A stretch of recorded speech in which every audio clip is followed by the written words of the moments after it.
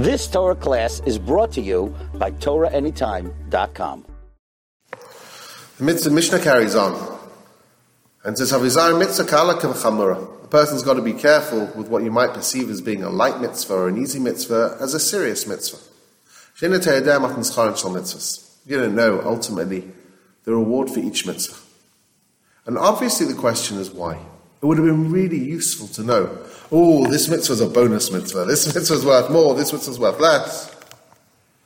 The Medrash says, it's like a king whose work is working in his orchard.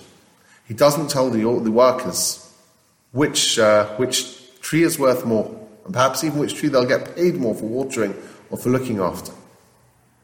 Because if he did, then certain trees would get all the attention, and many others would be neglected. Every mitzvah needs to be fulfilled. The whole orchard needs to be tended to. Every mitzvah is important.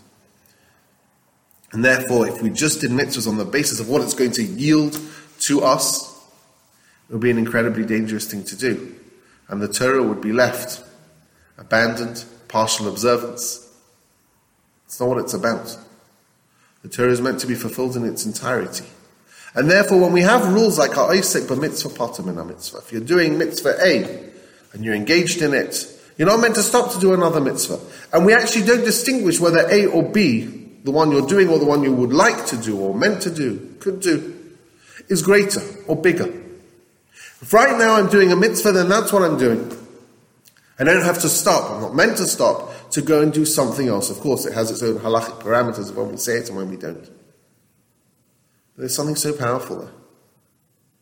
We're meant to be the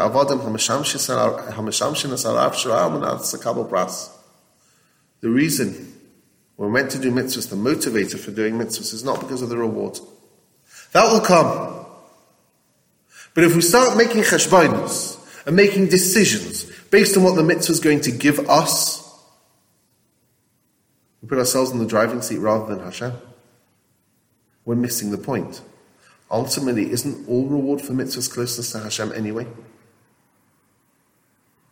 Our neshamas are made up of 613 parts, just like our bodies are. Every mitzvah shines a light on a different part of our neshama. Every mitzvah creates nitzchias, eternity. And therefore, we do the mitzvahs that we're meant to do, not the ones that we're selecting because they're going to give us the most. It just doesn't work like that. Mitzvahs are life-giving.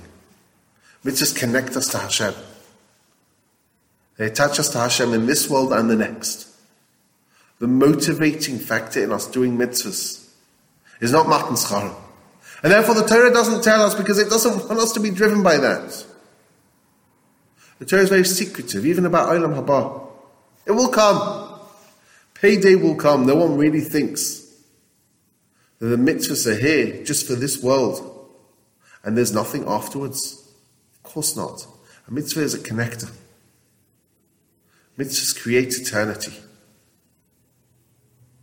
The Torah does not feel the need to dwell on Olam Haba because it's about this world.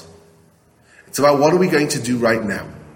It's about, yes, prioritizing doing mitzvahs and choosing which mitzvah to do based on our halachic obligations rather than we happen to think this one's greater than that one. Halacha has its pecking order for how to prioritize. Mitzvah b'aliyatchal tach mitzenu. You got a mitzvah that comes along, do it. A life full of mitzvahs. A life full of mitzvahs motivated by the closeness to Hashem, not by that technical schar that we all get. You've just experienced another Torah class brought to you by TorahAnytime.com.